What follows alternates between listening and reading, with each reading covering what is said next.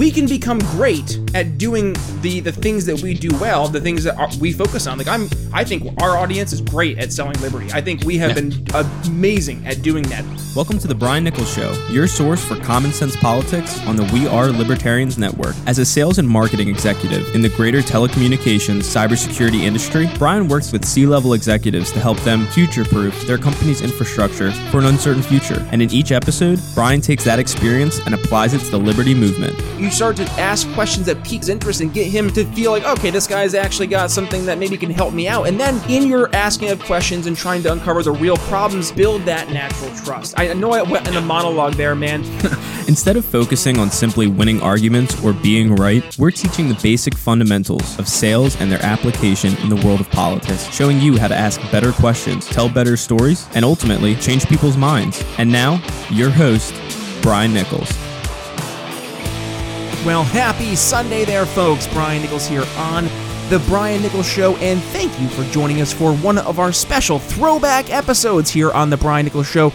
Going back to 2018, once again, we are sitting down with Michael T. Hutchins, talking about his book, Irreconcilable Politics, Our Rights Under a Just Government. And what a great conversation is digging through really different models of how we have differing political views that exist but do not impinge on agreements being reached, but also dissecting the dynamics of modern social decision-making. A great conversation to be had. So back in the time machine we go, 2018, here we come. So without further ado, onto the show, Michael T. Hutchins here on The Brian Nichols Show.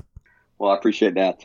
Again, I've been around for a while. You know, I was in academia for a very short period of time. But then I went into business and went into investment banking, as you mentioned, for quite a long time. In fact, I spent my entire career there until actually recently. And I'd say sort of the book was something I thought about in terms of the concepts and the issues when I was in graduate school, which again was a very, very long period of time. But it took me a while to sort of have enough time to sit down and sort of think through the various issues. But you know, it's a complicated concept, which is we want to be in a common government with everyone. We have to make decisions as part of that. But what if we all disagree? We have different ideologies, different worldviews, and so then what is the best way to make decisions and to structure governmental decisions when we have such radical differences? And when I started it, I tell you the truth, I thought there were probably, like a lot of things, you really couldn't come up with, a cogent answer, and it was just like the world's too complicated. It is what it is. But I was somewhat surprised that actually, I think at least for a country like the United States, I think there is a structure that would work better than probably what we currently have. Want to support the Brian Nichols Show? Please consider making a one-time PayPal donation at thebriannicholsshow@gmail.com or join the Patreon at bnicholsliberty. In your book, I know one of the main themes is the idea of collectivity. So needing to reform the government structure and the modern social decision-making of the 21st century under this idea of the collectivity. So if you could speak to that, not only in terms of the book, but also kind of where we are in the political climate today, obviously with a very polarized political structure with the presidency of Donald Trump and those on the left and right almost kind of getting into their own collective selves. So I started this book, 7 or 8 years ago, and so I think it was true then. I think it's obviously true now. And to tell you the truth, it's probably true when we were only 3 million people, and in the 1700s. But government is a valuable institution. It provides laws and rules that allow people to better cooperate. But the critical issue is that people have different ideologies. They have different politics. Some want big government, and obviously some want small. And we have different views on taxes, police tactics, gun control, death penalty, abortion, government regulation. We disagree about goals, and we disagree about methods to accomplish goals, even that we agree with. So if you have government that represents the will of the people, you're asking for a nearly impossible task for them to reconcile these different views. And the key power that as citizens that we have in the United States are we have voting, and we have freedom of the press, we have a right to assemble, and we have public debate and reasoning. But given all the differences of opinion that we have there, and the 300 million people, these rights in and of themselves are just not sufficient for us. Public reasoning debate will only get you so far. Some will want to ignore the views of others, viewing them as selfish or irrational and not reasonable. But in democracy, you simply cannot ignore other people. They have rights to their views, and what I call in the book, they have the right to be wrong, not from their point of view, but they have the right to be wrong from your point of view if you disagree with them. And so then what you wind up with when you have a centralized power like we have in the U.S. is you wind up with compromise. It's either compromised by Congress, or if they can't agree, you wind up with a status quo or some compromise in the Supreme Court. And whatever that compromise is, whatever it is, it's going to be intensely disliked by a lot of people. And so that's where we are today. So we make decisions, or we have status quo, and we have lots of disagreement, as you point out. So the book takes that as sort of the starting point. And then there are two main conclusions that come out of it, and not lots of small ones. But the two main conclusions is one that probably most of your audience would say, well, this is sort of obvious, and why did it take you so many pages to say this? But we're one global government is not optimal. It's sort of hard to imagine that everyone in the world, but I think it's an important thing to think about. Could everyone in the world, all the differences of opinion that exist in the world, could you imagine everyone living under one uniform set of laws? even if that government were democratic and we vote. So it shows you that says, look, we're not all supposed to be in one government. And if you allow people to be subject to different laws and to be different governments, then they're gonna be able to be subject to laws that are more ones they prefer. Now, some people don't care about the laws. For this point of view, that they don't matter in some sense, but they're willing to accept different laws. Other people, care passionately. And so you take that to the next logical thing. Well, how about for a country like the United States? And what it says for a country like the United States is that we should be federalist, but a little different type of federalist government that we have today. And it should be a more limited federal government. The federal government, just too powerful over domestic authorities. It has, 300 million people gives you tremendous power in terms of defense. Given the large, economies of scale for defense. But you don't have those economies of scale on domestic rules. So you need lots of people, but you don't need 300 million people to agree on how on what abortion should be, or on what gun control should be, or what your police tactics, or whether we should have a death penalty or not. People can disagree about those and yet be part of a common government that's worried about defense. So that's where that leads you. And that doesn't mean that there's not certain domestic rules that we can all agree to. Again, it's right. Some people disagree, but for the most part, almost every U.S. citizen is going to say, look, people shouldn't be persecuted. There shouldn't be slavery. And if you have different domestic governments, there shouldn't be violence between those domestic governments. But there are very few other rules that almost everyone is going to agree with. And given how the welfare clause and the commerce clause are currently interpreted, the federal government has this tremendous power over a lot of domestic rules. So what the book concludes is you shouldn't have a federal government with the current powers, domestic powers that the federal government has today. And so therefore, you need other decisions. You need rules, that domestic rules. And so how should those be decided on? And so the book argues is that it's not about states' rights, because the states themselves have their own issues. Each one of the states is pretty much what I call a general government. None are federalists themselves. And so the better way to think about it, what if we had regional governments? And some of those regions could be formed or organized and have the rules and laws that maybe the Democratic Party would say that I love all those rules. And then you could have another regional government which is itself federalist. Why are there any states that are federalist themselves that push decision making down into other states or regions or counties or municipalities? And I argue for a reason why I think that occurred in the U.S., but I think that's what given all the different differences of opinion we have in the U.S., that structure where you have different kinds of domestic governments, some large, powerful themselves, some very small, some maybe big themselves, but again, they push decision making down into more localized things. I think that structure will allow all the 300 million people that exist in the U.S. to live under laws that are closer to the ones that they prefer. So there's sort of a choice in domestic governments. That makes sense. Yeah, because, obviously, somebody up in Maine is going to have a very different perspective as to gun control versus somebody living in, let's say, Los Angeles, California. But then somebody in Alaska is going to have a very different perspective on environmental concerns than somebody, let's say, in Florida.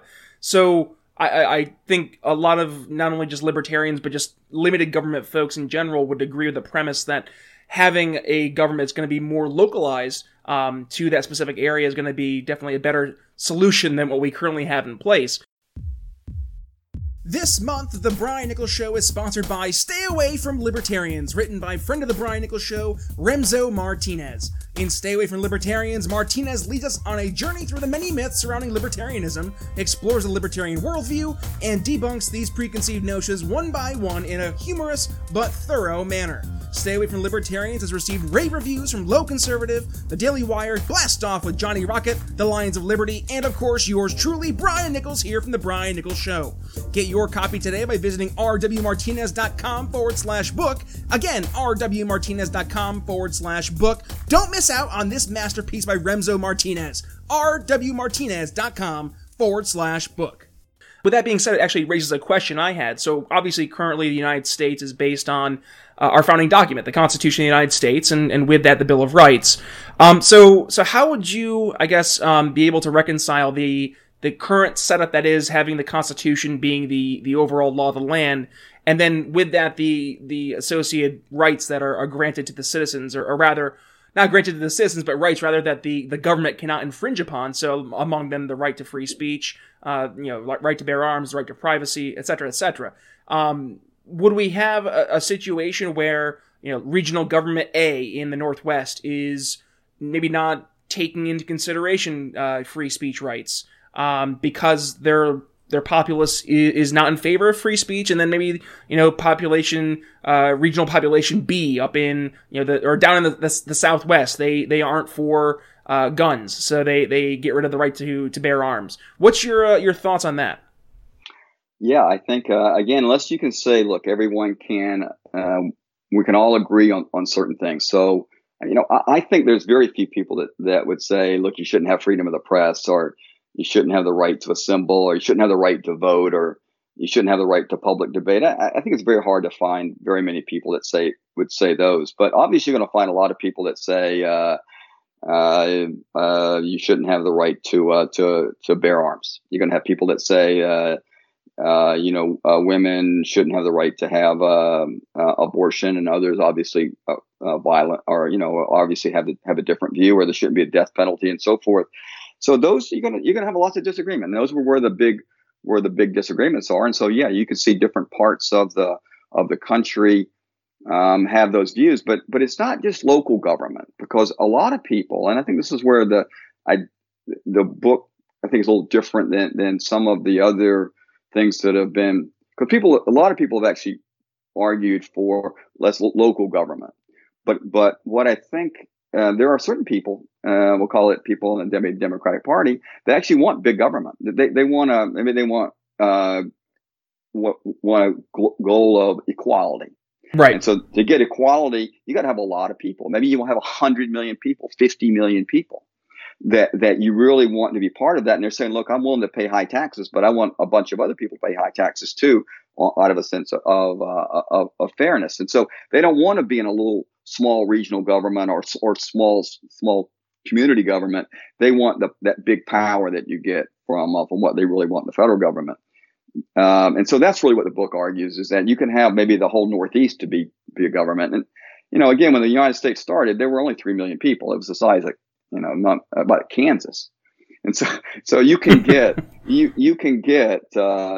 million, 75 million, 100 million people, gives you a lot of buying power and gives you a lot of economies of scale you don't need 300 million for domestic rules, even though 300 million is great for international. So that's the different perspective I think the book comes at. Connect with Brian on Twitter and Facebook at bnicholsliberty and send your comments and questions to thebriannicholsshow@gmail.com. Let's discuss, I guess, within those specific areas, shall we? So, obviously, one of the issues I would see coming up is the fact that there are going to be people who aren't in the 50+1 majority in the democracy, if you will, who necessarily agree with their region's rules or their regional rules. So how would we in this type of society be able to respect the rights of the minority, even though it's in the, I say minority being the 49% in whatever populace it is? How would these regional governments be able to respect those rights of the minority? And with that, what recourse would the minority have in case they were, in fact, oppressed upon by that simple majority of people in their area? Well, again, unfortunately, in a government, you don't have, you need to make decisions. And the rights that we have as citizens of the U.S. and the Constitution, these guys did an amazing job in terms of coming up with those rules. So I really do think it's voting and freedom of the press and right to assemble. You need to have a Congress. There really isn't, at my point of view, much choice beyond that. And there are certain things that you want a constitution to protect and give you certain rights that you don't want anybody to that really designed to protect the minority. So I think each one of these regions would need a very strong constitution that protected minority rights, minority view rights, and gave people, again, rights to vote and so forth. And again, doesn't mean that we're not going to have certain laws at the federal level that apply to everyone in the United States. But these are laws that again, that's not really causing any controversy. Like I said before, that, no one's subject to slavery and you can't persecute other people. Those are pretty easy kind of laws, I think, for everyone to sort of agree with. It's where you have disagreement is where the issue is. So each one of these regional governments should have a strong constitution themselves, very similar, and one of the things I argue in the book is very similar to the U.S. Constitution. However, there are certain parts of the U.S. Constitution what that region may disagree with, like gun laws and so forth. And so there they can say, yeah, I'm not gonna have that. So the book isn't practical in a sense. It doesn't tell you here's the roadmap to get here. All it's trying to do is, from a theoretical point of view, what is the best structure of government given all the different ideologies and worldviews that we have in the U.S. If you know what that is, smarter people than me, I think, can figure out, how you maybe you can get to that over time. Enjoying today's episode? Take a second to share today's episode with family and friends on social media. Want to do even more? Swing over to iTunes and give The Brian Nichols Show a rate and review. I think it's captivating because we're actually seeing a lot of people coming to these same conclusions that you are. They're just doing it in a little bit different way. So I'll give an example. Back a couple months ago, I had William F. Buckley O'Reilly on my show. He's the chairman pro tem for the Federal Society of America.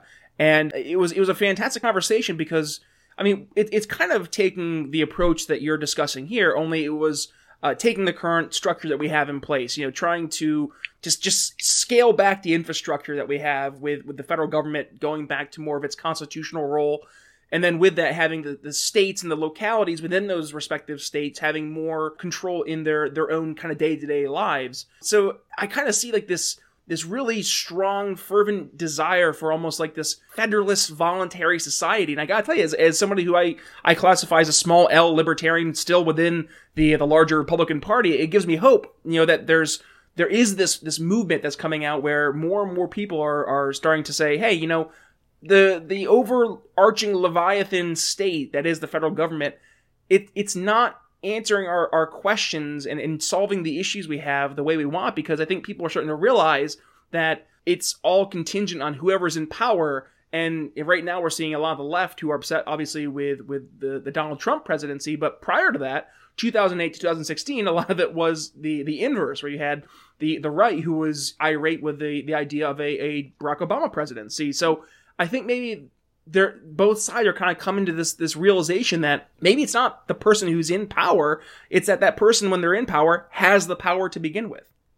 I think it's exactly the issue. I think we're just asking for the federal government to do too much. It's just not capable of making everyone happy at the end of the day, because of all the disagreement of the people they're trying to make happy from that. And again, that's part of why people think so much debate I think we have around even the Supreme Court is where, the federal government has so much power, and therefore decisions that are made by the Supreme Court apply to everyone in the United States over a vast number of domestic decisions. And so each person that sits on the Supreme Court is that much more important than the otherwise would be, given the power of the federal government.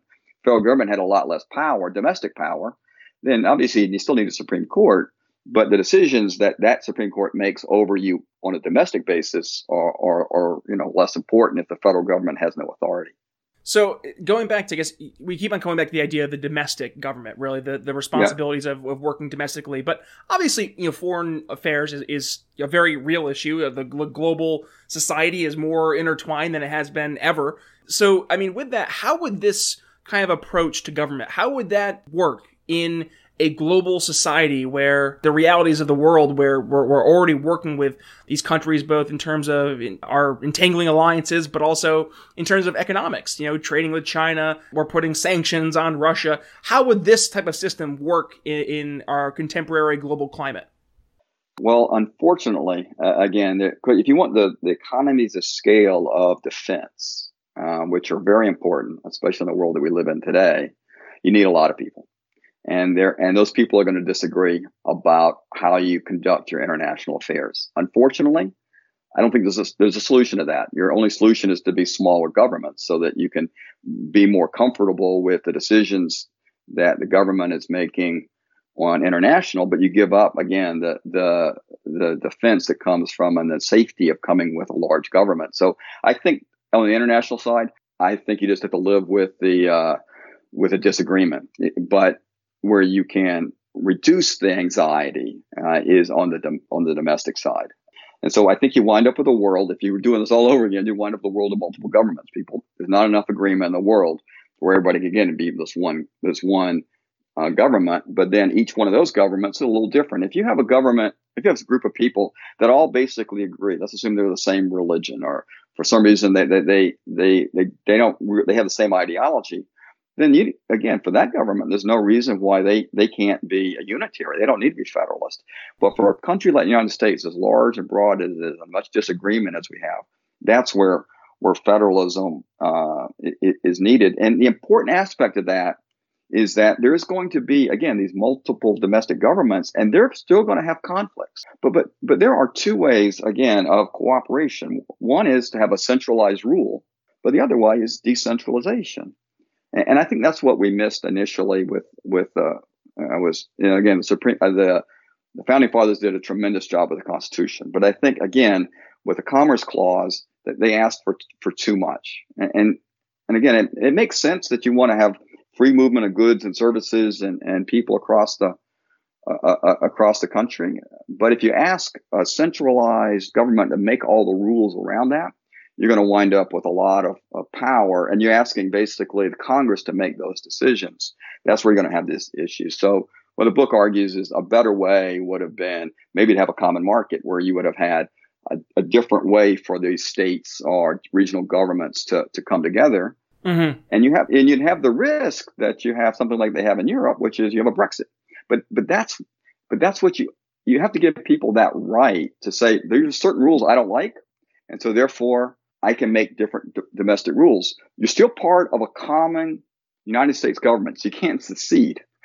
But you can say I'm not going to be part of your common market with all the rules. We want a lot of the things for the common market, but there are certain aspects of that you're not going to have. So if the U.S. government had less power domestically, its ability to sort of control how all goods come into the United States would be less. So there'd be less disagreement about how you trade with China and so forth, because maybe that wouldn't be a power that the federal government had control over, unless there was some threat they could probably, say XYZ government is a threat to us. And then it would kick in. So you'd need a lot. It would be a little noise and difficulty around that definition. But I think that's the key, is that you find some decentralized way for these domestic governments to cooperate with each other, and we see that all the time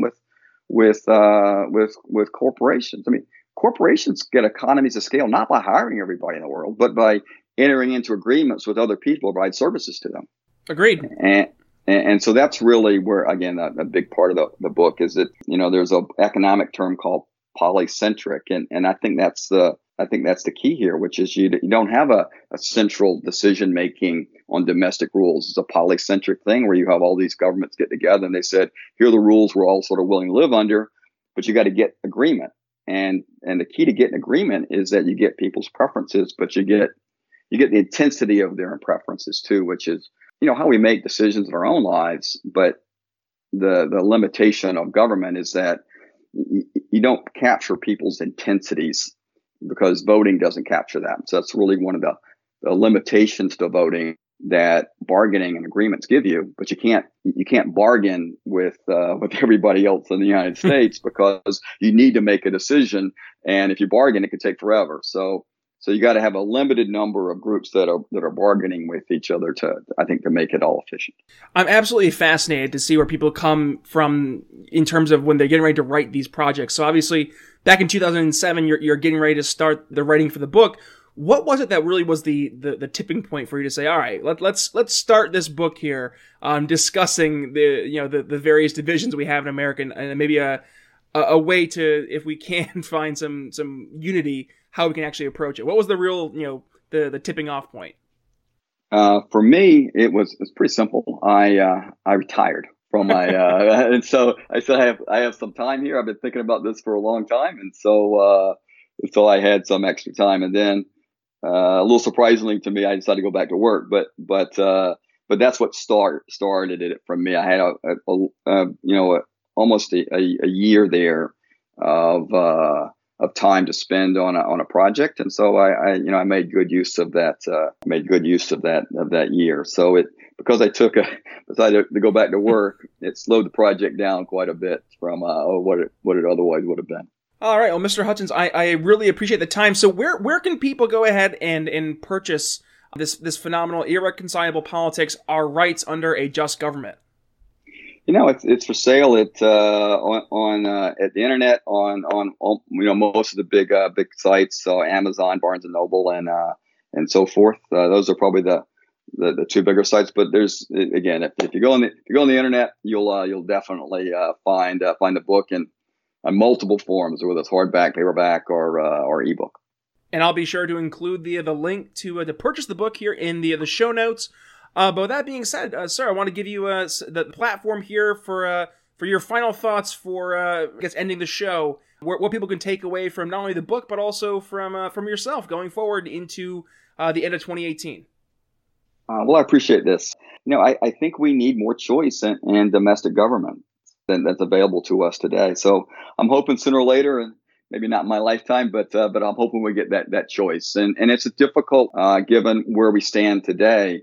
But just given all the disagreement, as you add more and more people together with different views about things, asking all those people to live under one domestic type of law is going to cause more and more disagreement over time. So I do think we need to find a structural solution to this. Trust the experts. We're all in this together. If it saves one life, raise your hand if you heard any of those tiresome phrases over the past year and a half. I know my hand is currently raised. Millions of people across dozens of industries were labeled unessential and forced to lock down, with livelihoods and futures crushed in an instant. And as government has continued to expand its power and leverage fear to turn neighbor against neighbor, a group of filmmakers have taken a stand and are determined to help set the record straight on the importance of following the actual science of the pandemic. Follow the Science on Lockdowns and Liberty from the Sound Mind Creative Group is a brand new docuseries highlighting the stories of those negatively impacted over the past year and a half by ineffective government policies enacted in the name of following the science. With noted experts like Nick Hudson from PANDA, the Pandemic Data and Analytics Organization, healthcare policy advisors like Scott Atlas, and telling stories of business owners, families, and just your average everyday person harmed by these government mandates. Follow the Science on Lockdowns and Liberty is giving us a chance to make sure the true stories of the pandemic are told. So please help us at The Brian Nichols Show in supporting the Sound Mind Creative Group. With noted figures in the Liberty movement like Dr. Tom Woods donating thousands of their own dollars to this project, you know just how important this project is. So head to briannicholsshow.com/follow the science to donate and catch their brand new trailer to the docuseries one more time. That's briannicholsshow.com/follow the science. Alrighty, folks, that's going to wrap up our throwback episode with Michael T. Hutchins, author of Irreconcilable Politics, Our Rights Under a Just Government. If you enjoyed our throwback episode, well, please do me a favor, make sure you go ahead and give it a share, and when you do, give me a tag at B. Nichols Liberty. Coming up here on Monday, we are joined by Harrison Kemp talking about his brand new book, Closing Freedom, Sales Guide for Today's Liberty Activist, a great, literally hands-on guide for our average everyday libertarian out there looking to make a little bit of a difference in the world. So make sure you've hit that subscribe button so you're not missing our awesome episode that drops tomorrow morning at 5 a.m. Though, with that being said, it's Brian Nichols signing off here on The Brian Nichols Show for Michael T. Hutchins. We'll see you tomorrow.